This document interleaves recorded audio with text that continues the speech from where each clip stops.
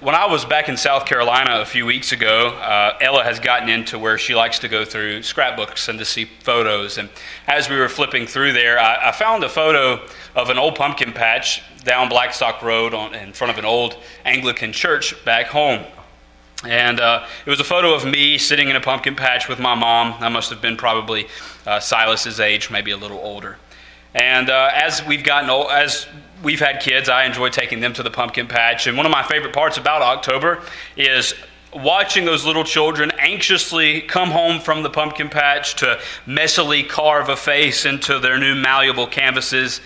And as they finish the design, they walk outside excitedly into the dark, and they pop the lid off of their pumpkin, and they stick a light down inside of it to illuminate the eyes of this design so that it can gaze into the darkness around it.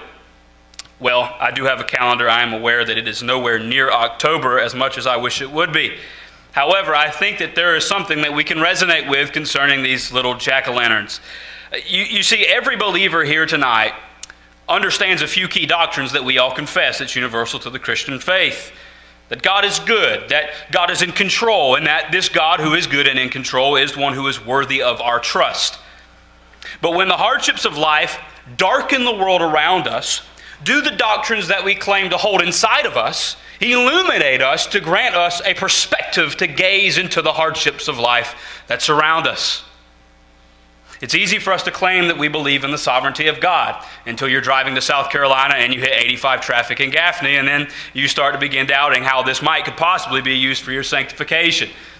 And it can get a little bit darker than that to the multiple hardships of our life. But as we gaze at the Christian life, we have these set of orthodox doctrines that we declare, and then we have these life events that inevitably come. And when they do meet one another, which they do on a daily basis, do the doctrines that we declare give us a perspective to gaze at the hardships of life and to interpret them as a Christian should. Michael Kruger said, "In the Christian life, we vastly underestimate the amount of suffering that we will be called to endure, and we overestimate how well we will handle it when it does come." Have you found yourself there? Maybe not tonight, but in the past. And as you hear this, you can look back and you can think to yourself about how your doctrine did or did not inform you. Are you struggling with a crisis of faith this evening and ashamed to share the doubts that you are dealing with? When you look at the world around you this evening, do you find yourself questioning, does it even pay off to follow Christ at all? If so, you aren't alone. And tonight we will find that even gifted and godly men such as Asaph have been there. And Asaph is extending a hand out to beat up pilgrims like you and I to help us, to be equipped with godly lenses to look into the darkness that does surround us. At the forefront of our psalm, you will notice that this is a psalm that is accredited to Asaph. It says at the very beginning in small black words, in most translations that I've checked, a psalm of Asaph. Now, although the first verse comes after this is what is known as a superscript. I am of the persuasion that the superscript is a part of the Scripture. And so when you read a psalm of Asaph here, you are being introduced to the writer, the purpose, and perhaps even some of the context of the psalm at hand. Now, to defend that, and I came to that position through a book called How to Read and Understand the Psalms by Waltke and Zaspel.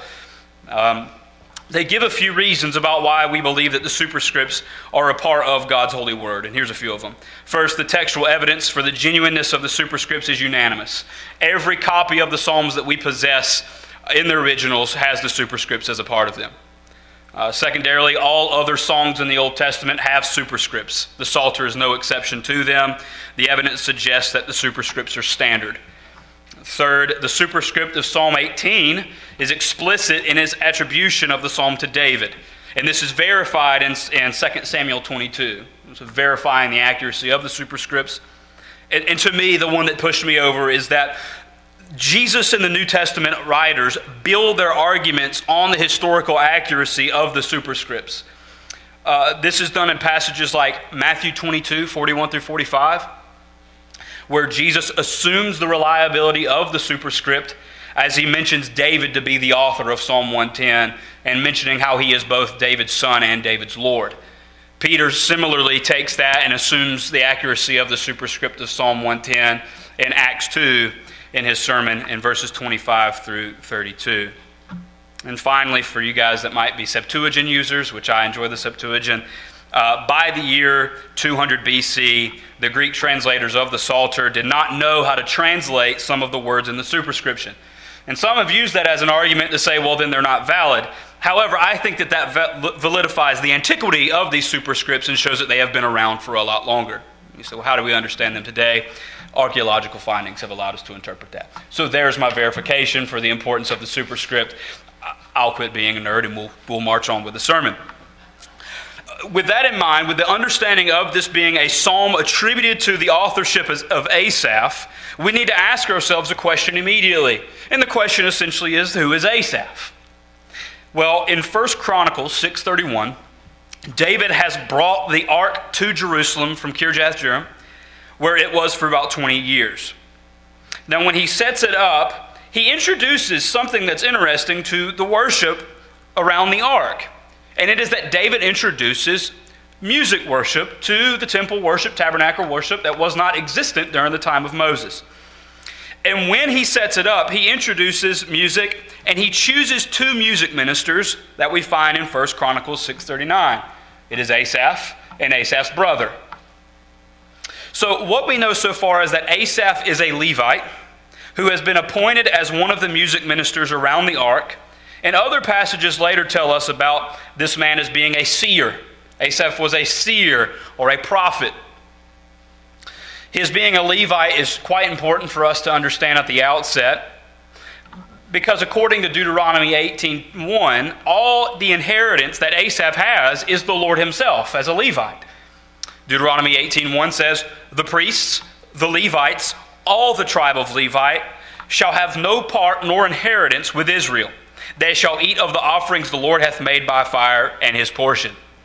So the Lord himself is the inheritance of the Levites. Among the Levites is our man Asaph. As we dive into this text today, we will find that even impressive spiritual leaders have struggles and hardships and come close to spiritual shipwreck, despite the beauty of all that they have received from the Lord. You see, Asaph was aware of how dangerous this situation that he lists in Psalm 73 is, and so he records it not only for his own beneficial reflection, but for the nurturing of the faith of the children of Israel, and ultimately, by the pen of the Spirit, for the good of us today as sojourners in this world. As I prepared this sermon, I checked through 10 or so Bibles, and yours hopefully will go along with this. At the beginning of Psalm 73, just before it, you might read something that says Book 3. The Psalter is divided into multiple books, 5 books. Psalm 3, if you're into marking your Bibles, is the book that is ascribed to Psalms to minister to Israel during their exile. These are exile Psalms here. So that's the context of how they are supposed to minister to the saints. So to summarize so far, we are about to read about how envy corrupted the mind of a man whose inheritance was God, who is greater than all the world, and how dire this situation of his perspective being changed was.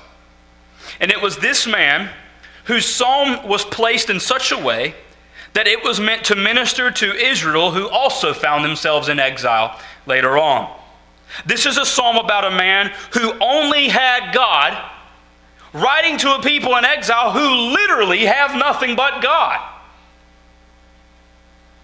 In verse 1, Asaph makes a confident declaration that came about after a time of serious doubt. He says, "Truly God is good to Israel." And to expound upon who that is, he says, well, they are, this is what is known as descriptive wording here. Truly God is good to Israel. Who are they? It is the such are as pure in heart. Now, if God is good to these people, and exclusively so in this case, we need to ask ourselves, who are the pure in heart?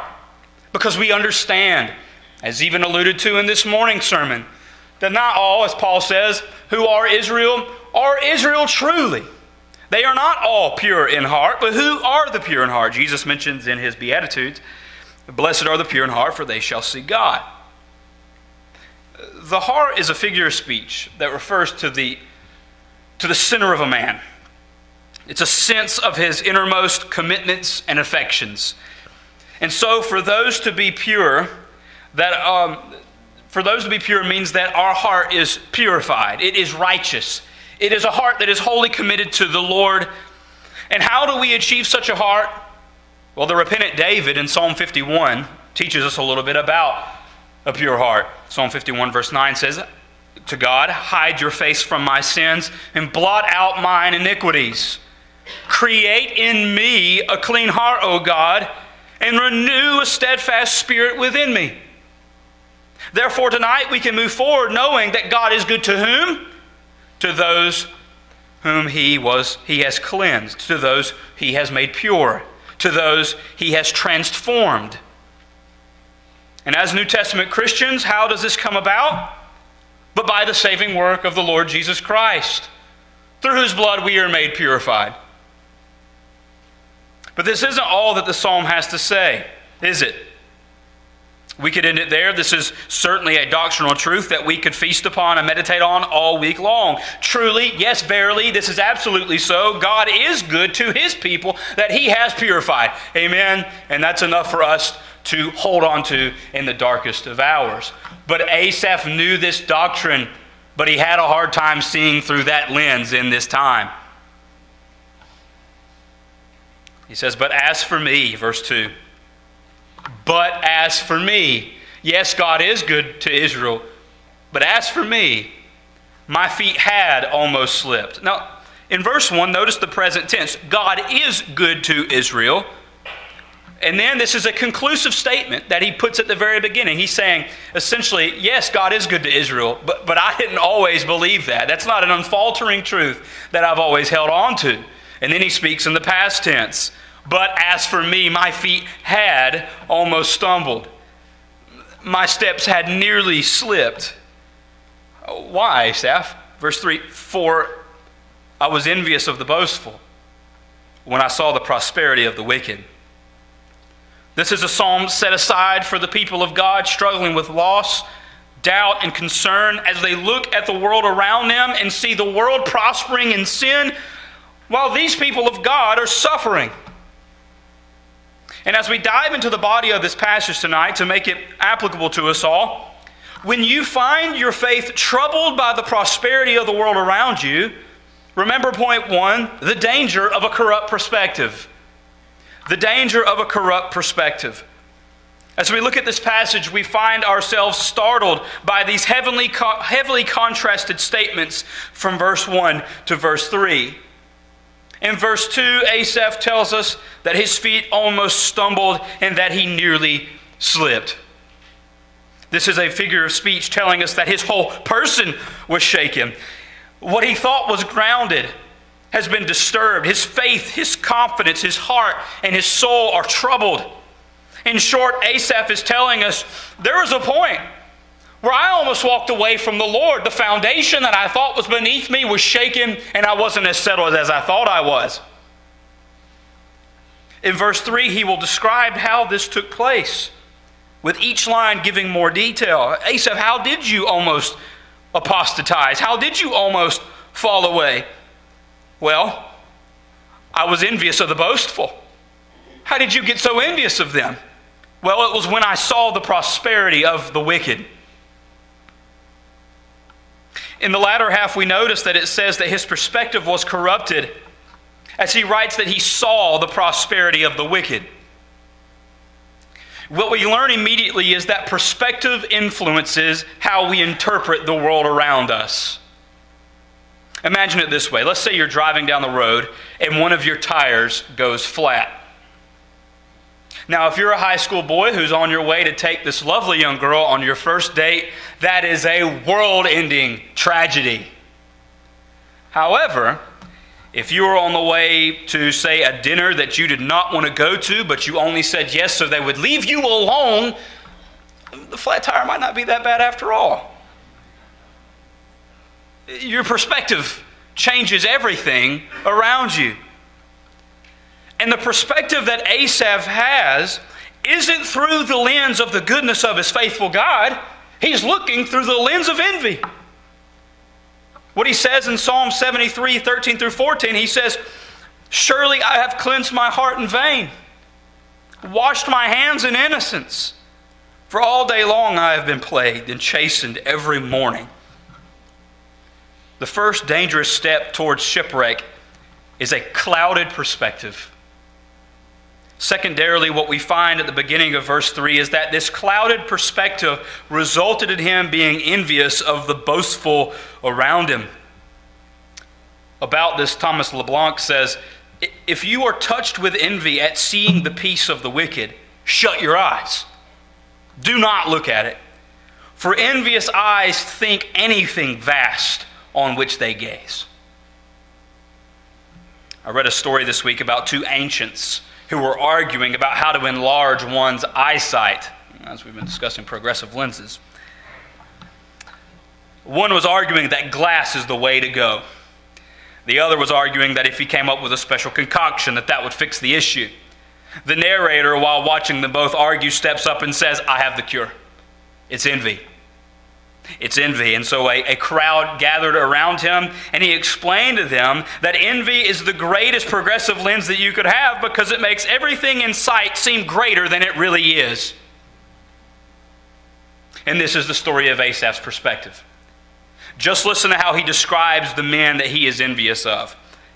Verse 4 through 5, he says, "For there are no pangs in their death, but their strength is firm.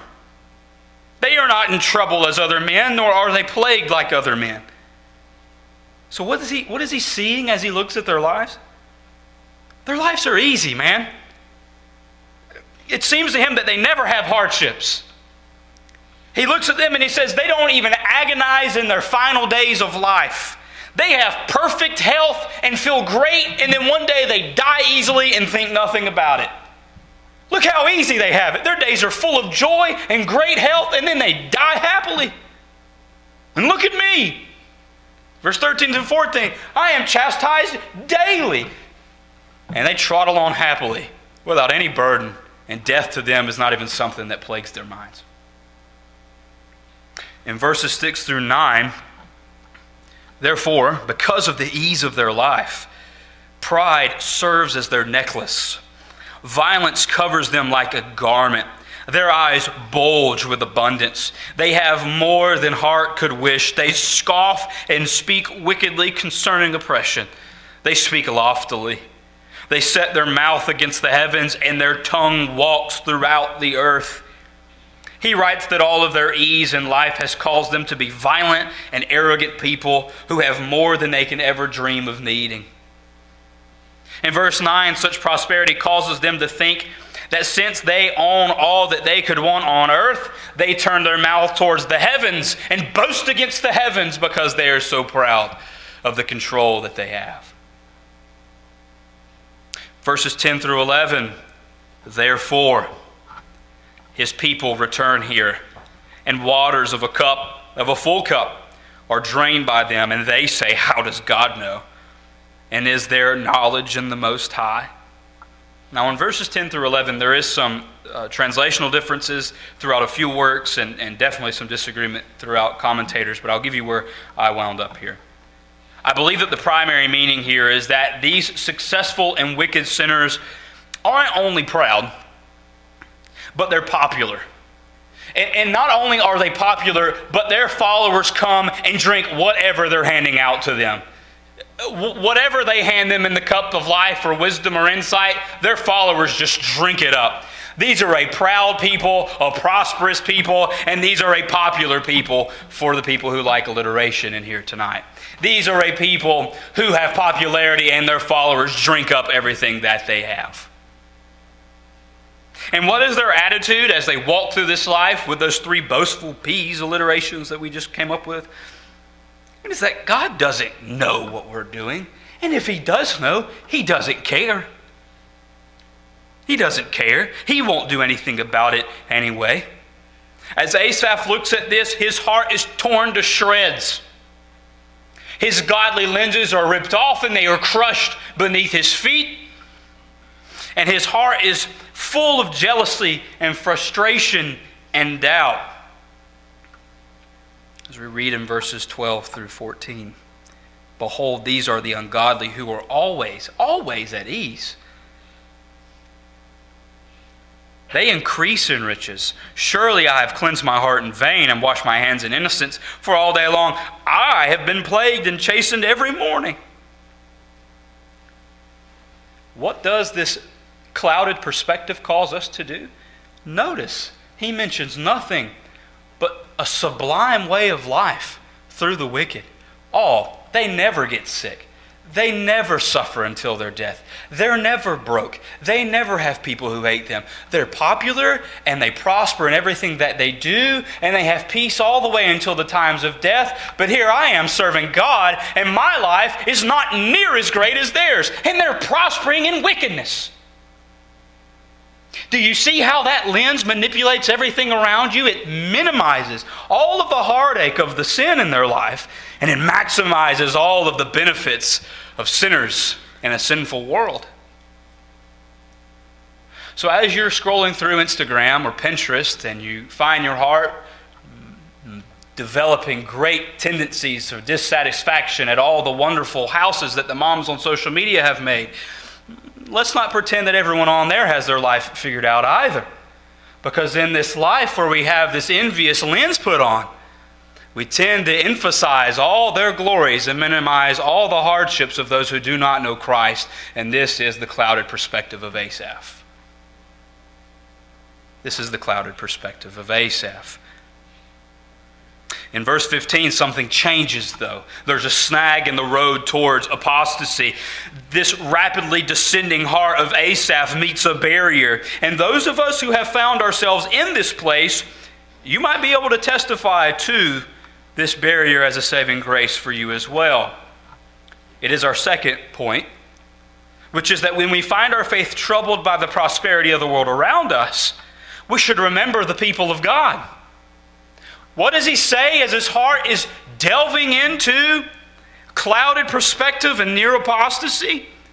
Before he goes public with his thoughts, he said, if I had said, I will speak thus, or these thoughts that I have, behold, I would have been untrue to the generation of your children.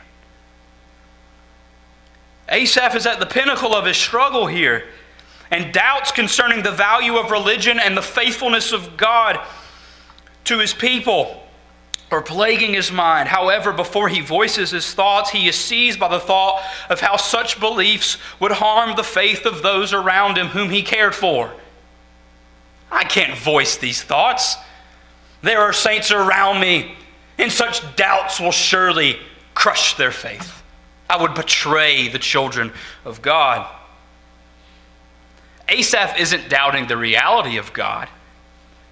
He's just doubting the value of serving God.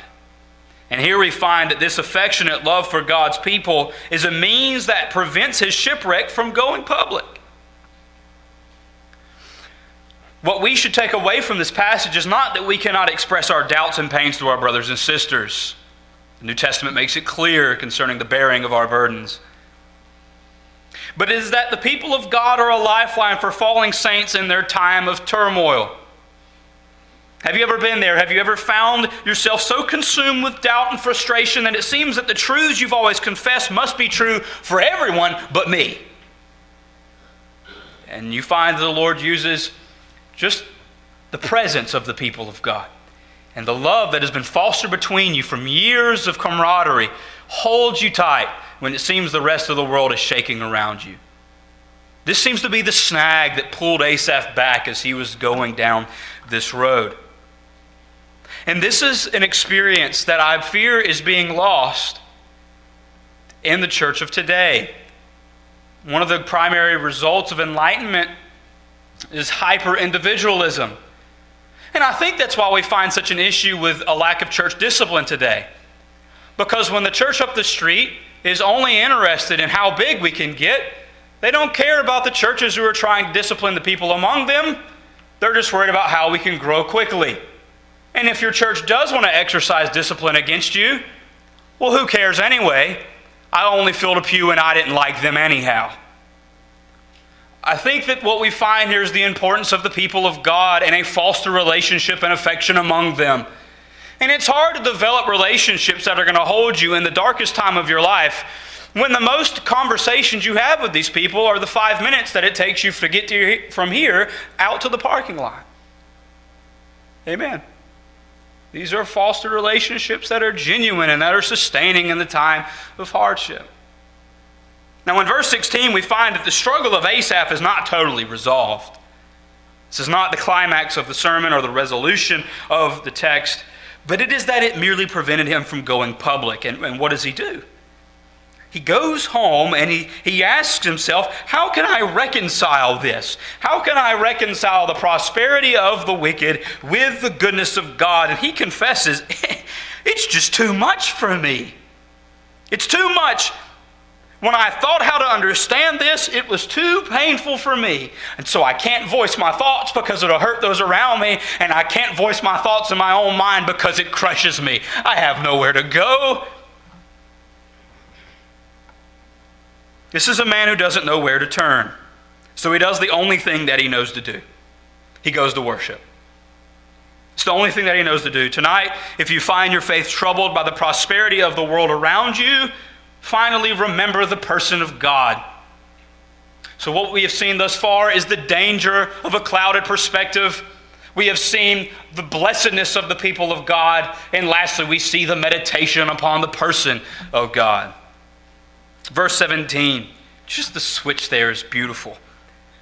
Until I went to the sanctuary of God. Until I went to the sanctuary of God. Now, as I studied this passage, I was a little surprised to see how little commentary there was on verse 17.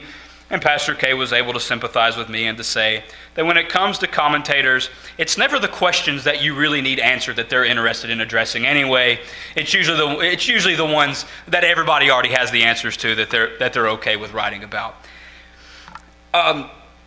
What I found oftentimes was as they glossed over this passage, they would use the word temple to refer to the sanctuary. Now, I'm willing to be proven wrong. But if this is the Asaph that we read that David appointed, I have a hard time believing that he outlived David and then endured until Solomon's completion of the temple. There's no way. There's no way. And so we could understand that this is not a man who is ministering in the Mosaic tabernacle, and he's not ministering in the Solomonic temple, and so he's a song leader around the Davidic tabernacle. Now, what we know about this is that David is carrying, remember, he's carrying the ark from Kirjath to Jerusalem, and then we notice the incident with the ark falling off, and the ark gets left at Obed until prosperity comes, and then he goes and happily brings it back to Jerusalem. And what we find, what happens in Jerusalem is that the ark is set up, a tent is put around it, and David hires or enlists full-time music ministers to encircle it. I'm trying to paint a picture in your mind here. This crushed and defeated Asaph is unaware of where he can go and who he can speak to. And so he wakes up and he walks to the temple. And what does he behold? What does he behold as he looks at the ark? That she is enthroned with worship. As he looks at her, she is enthroned or enveloped in worshipers. In short, as the discouraged Asaph makes his way to worship, he is struck by the reminder that the glorious God of Israel invites his people to worship and to adore him in spite of what may have taken place around them. What lessons did he learn at this worship service? I'll give you a few things. First, about the person of God, Asaph learns that God is righteous. Sin will not go unpunished. He says this, until I went to the sanctuary of God, then there's the perspective shift. Then I understood their end. Surely you set them in slippery places. You cast them down to destruction. Oh, how they are brought to desolation as in a moment. They are utterly consumed with terrors, as a dream when one awakes. So, Lord, when you awake, you shall despise their image. In verse 17 through 20, Asaph's perspective is reoriented as he is reminded that though the wicked prosper for a little while, their pleasures will fade like a dream that you are rudely awakened from, and that God will not wink at their sin and let it pass by. For you who have children, perhaps you can resonate with your sweet dreams being interrupted rudely in the middle of the night. That has happened every day this week. These are people who live, as it were, a delightful, sublime dream. And what does Asaph recall at the temple or at the tabernacle? It vanishes like a dream. God will not allow them to flourish forever, but judgment will come upon them. Asaph is reminded that the God of Israel is a God of righteousness. Tonight, if you are here and you are comfortable in life, if you have everything that you could have ever wanted, if you say, I am the staple image of the American dream, and you think that things just couldn't go any better for you, so you don't know that you need God as a crutch, you are in a dangerous place. I spoke with a college student a few months ago about whether or not he was saved. And he was very clear to let me know, no. And this is a kid who attends a fundamentalist church every week. And I asked why. He says, because life is going so well right now, I don't see the need for it anyway.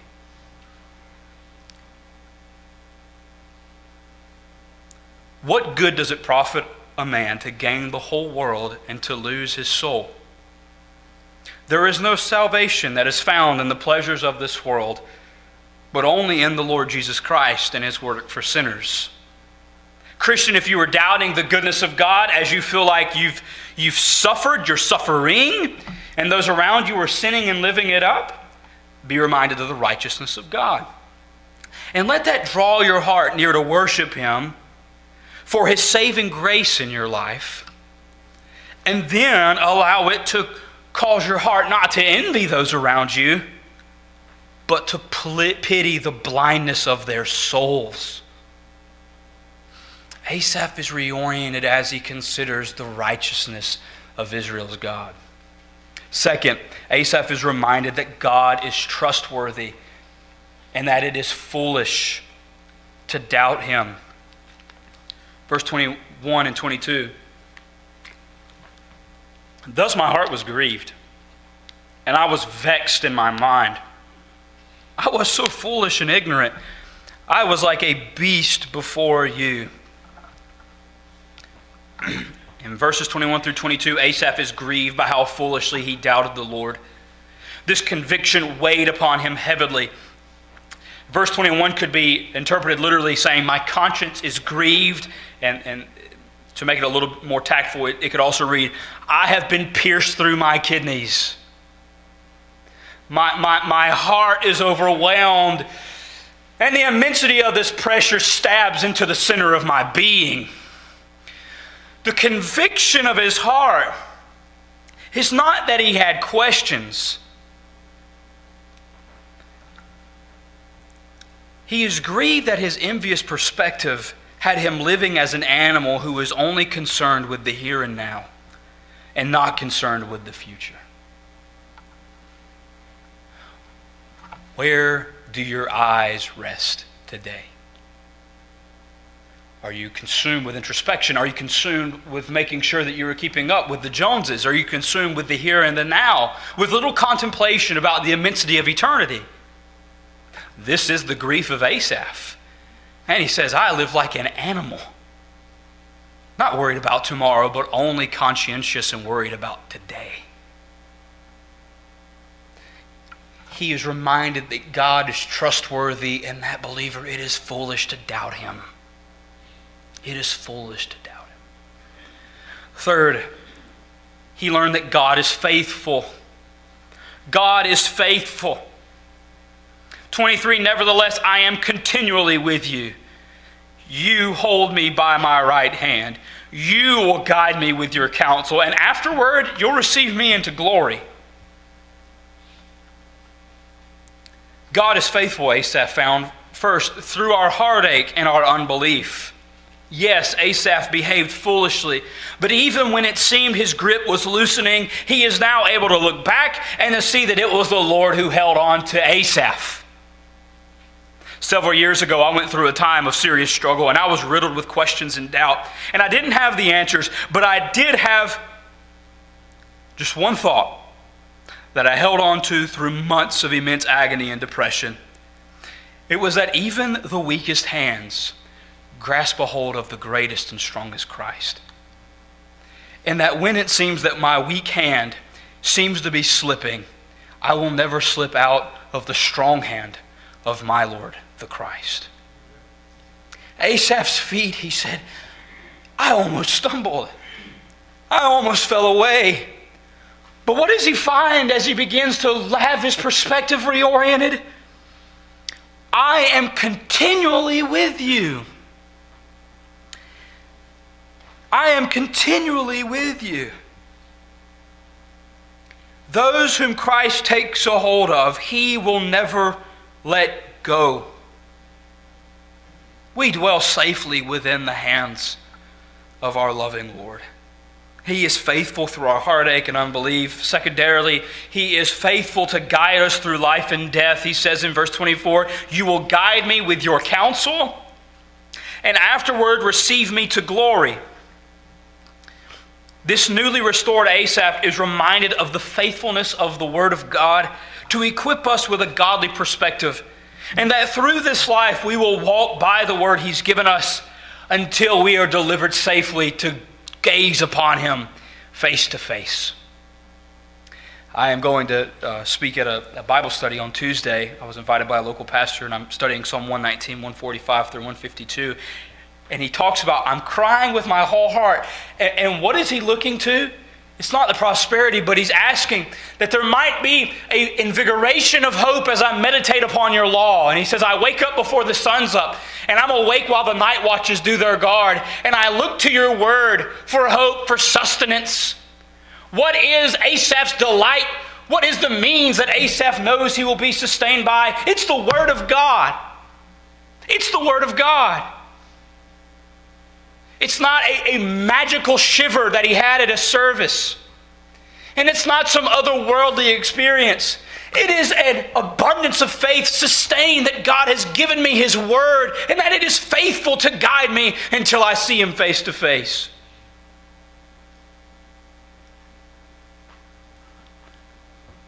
If you are hurting tonight, He has given you a guide. It is His word. It is His word. Now, unless I'm misinterpreted, though, and we think that we can go be our own little popes and stay at home because I have His word, you will notice as you read about the Bereans in the New Testament that when they study the Scriptures, it's never singularly or alone, but it's always together. Just wanted to put that in there. Just because we like to attack individualism when I get to talk. To be our all when there is none else. That's the third thing. God is faithful. He is faithful to be our own when there is none else. Verse 25 through 26. Isn't this precious? Whom have I in heaven but you? And there is none upon earth that I desire besides you. My flesh and my heart fail, but God is the strength of my heart and my portion forever. The most blessed reminder that Asaph received was that God was his portion forever.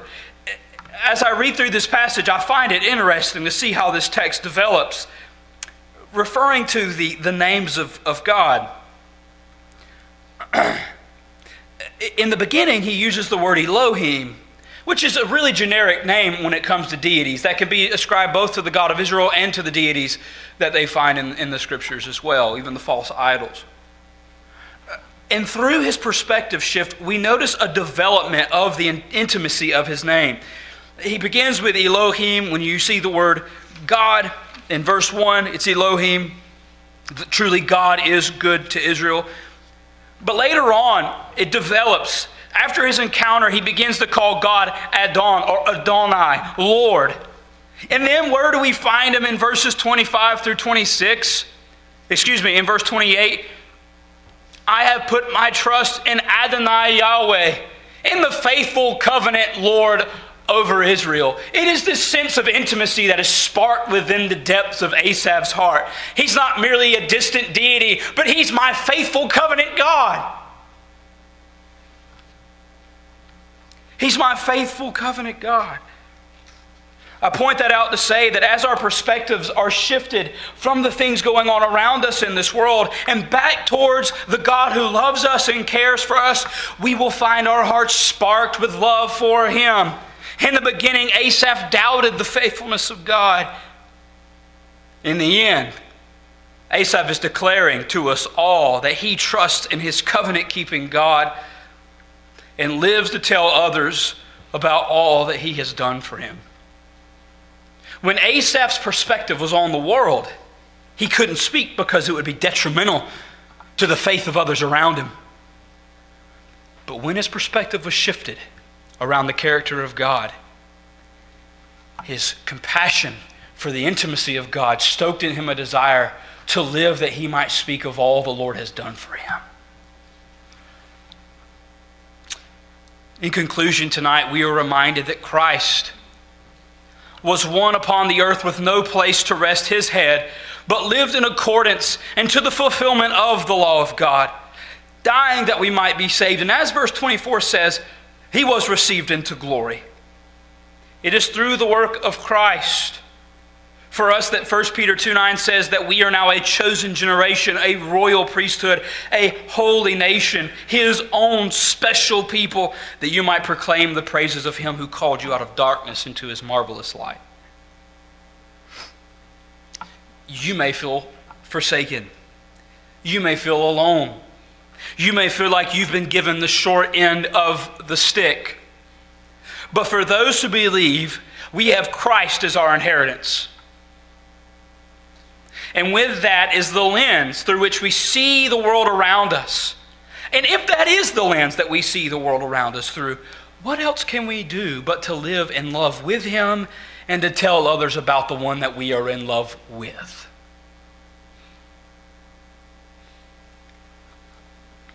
I constantly meditate. I did preach it a few months ago on 1 John 3:1-3, that we will one day see Him as He is and we will be like Him.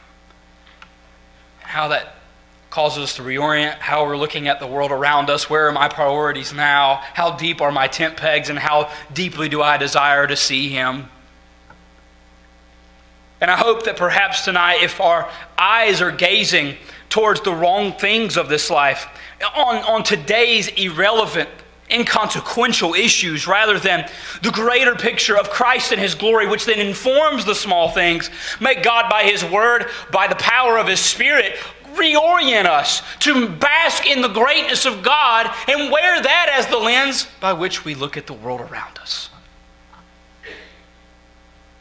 I'll give you a few lessons and then I'll close.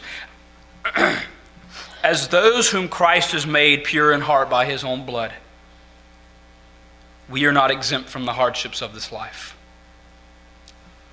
However, we are assured that He is always near. And this brightens our vision in the darkest night.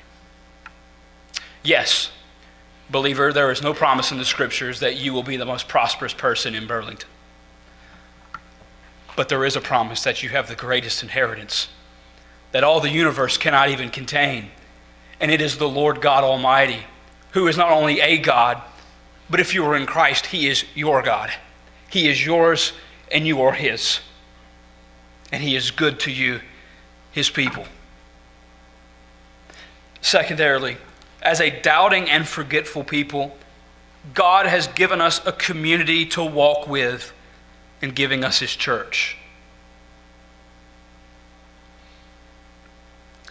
Pastor B spoke on that this morning, made a hit at that, and it has come up regularly, I think, over the last few weeks in my own devotional life, about the importance of the local church and the gift that she is for your sustenance. John Gill said, a step away from her is your first step toward apostasy.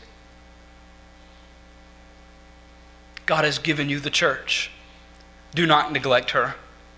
There is nothing better on CBS tonight than what you can find in the scriptures tonight. Now, when we're talking about who's speaking, there's some argument to be made there. The fourth stringer's up tonight, so, CBS might have something better. But where the scriptures are preached, CBS cannot compete. Neither can the affairs of this life. God has given us his church to sustain us, to strengthen us, and to help us to hold fast. Thirdly, as we face hardships this week, God has set aside a day for refreshment and remembrance in the Lord's Day. We must not neglect it. Worship is vital for the Christian.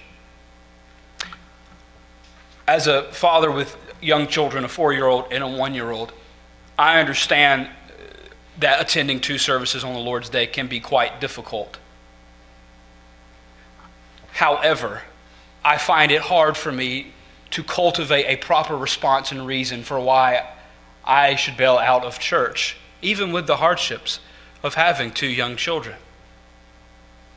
Even if we do attend Beacon's early morning service, it is not early so we can merely get the Lord out of our way and enjoy the final day of vacation before work.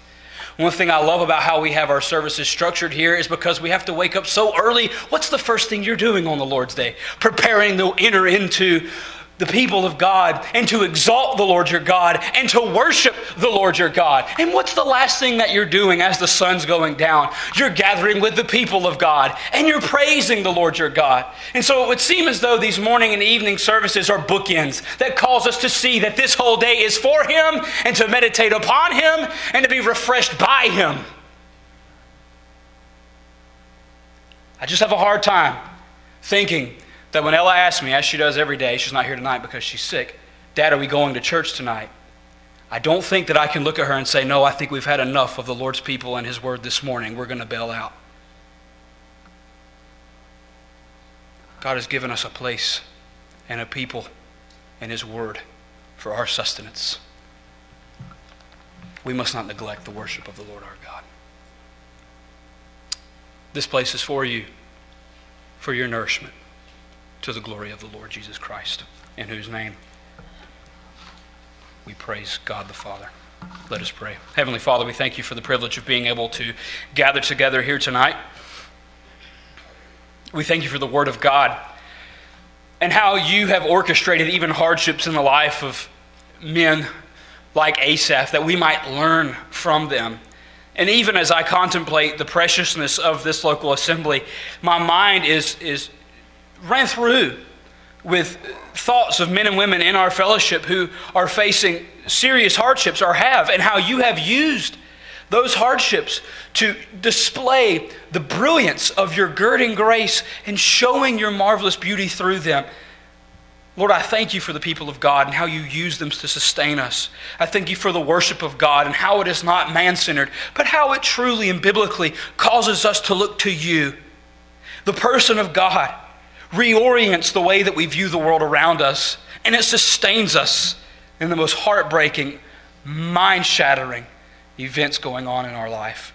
And so today, for the heartbroken believer, may they be comforted in you. May they find you to be their all in all. We ask this to be done in Christ's name. Amen.